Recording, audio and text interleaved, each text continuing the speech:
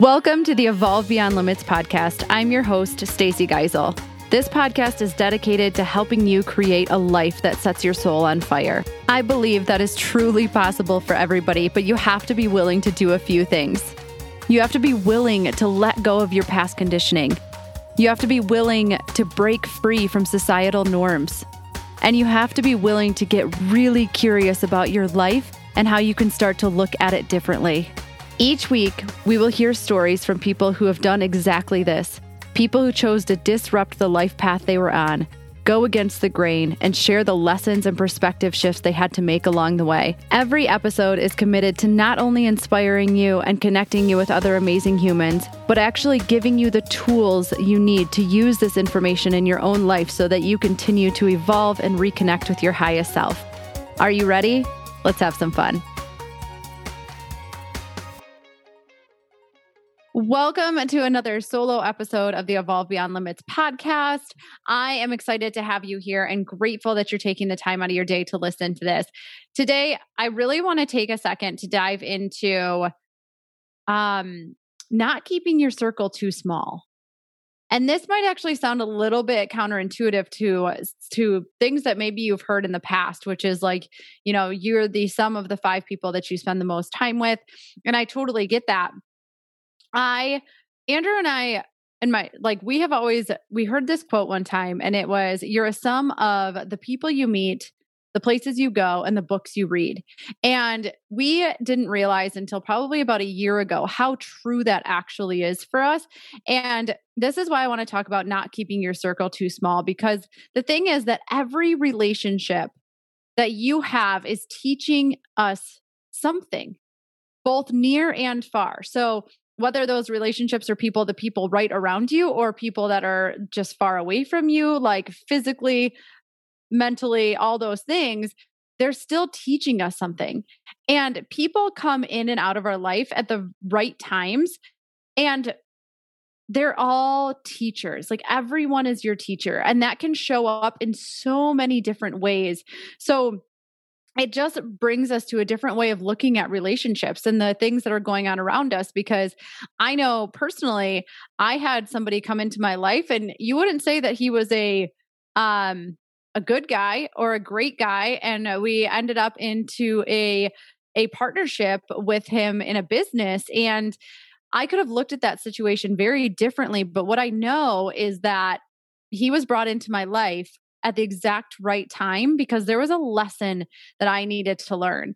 And that lesson, looking back, was very much that I was on the path to becoming something very similar if I didn't change who I was and what I was doing and the way that I was acting. And so when I say that, people can come into our lives and they can teach us compassion. They can teach us forgiveness, which is also something that he taught me. They can teach us confidence. They can teach us how to have difficult conversations. Maybe they teach us what our pain points are. They teach us more about our worthiness, our self-esteem, joy in our life. It goes on and on there, but there's always a lesson. And it's fascinating because as we've traveled, we have realized that we learn from, I swear there are angels out there that just get dropped into your life at exactly the right time.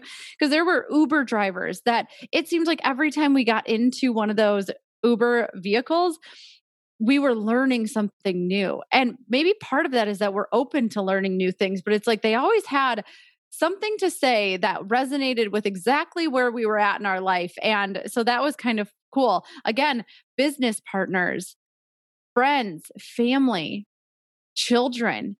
So this actually came up in a white light session I did the other day is, what are our children there to teach us? Because just as much as we teach them, they can teach us so much as well. And so this is why it's my belief that it's important to not keep your circle too small, because this opens you up to learning new things and different ways of being. And from my experience, when you keep your circle too small, you're naturally going to surround yourself with people who think and act similar to you.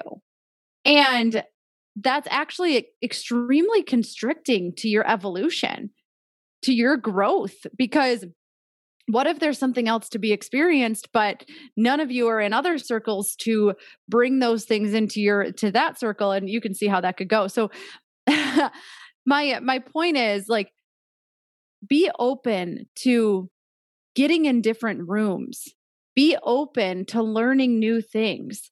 Go into every conversation with the intention of coming out and learning something, right? And this is not just when it comes to people. This is, what are the books that you're reading, right? I just started, yeah, this probably isn't something I want to admit, but I've read so many personal development books, and I've been in that place where it seems like I would only read a book that had a quote unquote purpose.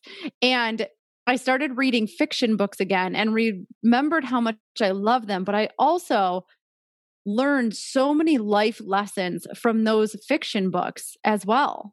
So what are the books that you're reading? Where are you traveling? Are you traveling to the same place every time you travel? Or are you experiencing new places and new atmospheres? And one of the most transformative trips Andrew and I ever took was going to Guatemala in a mission trip.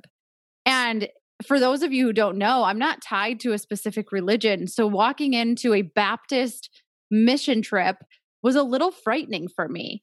It was frightening for me to have to stand up in front of everybody and tell them that I didn't actually resonate with a religion. But I got in the room, and that I didn't let that fear of being judged or being different than other people, I didn't let that stop me. I actually let that drive me. And it was one of the most transformative trips I've ever taken, because I got to learn so much, not just about myself, but about other people.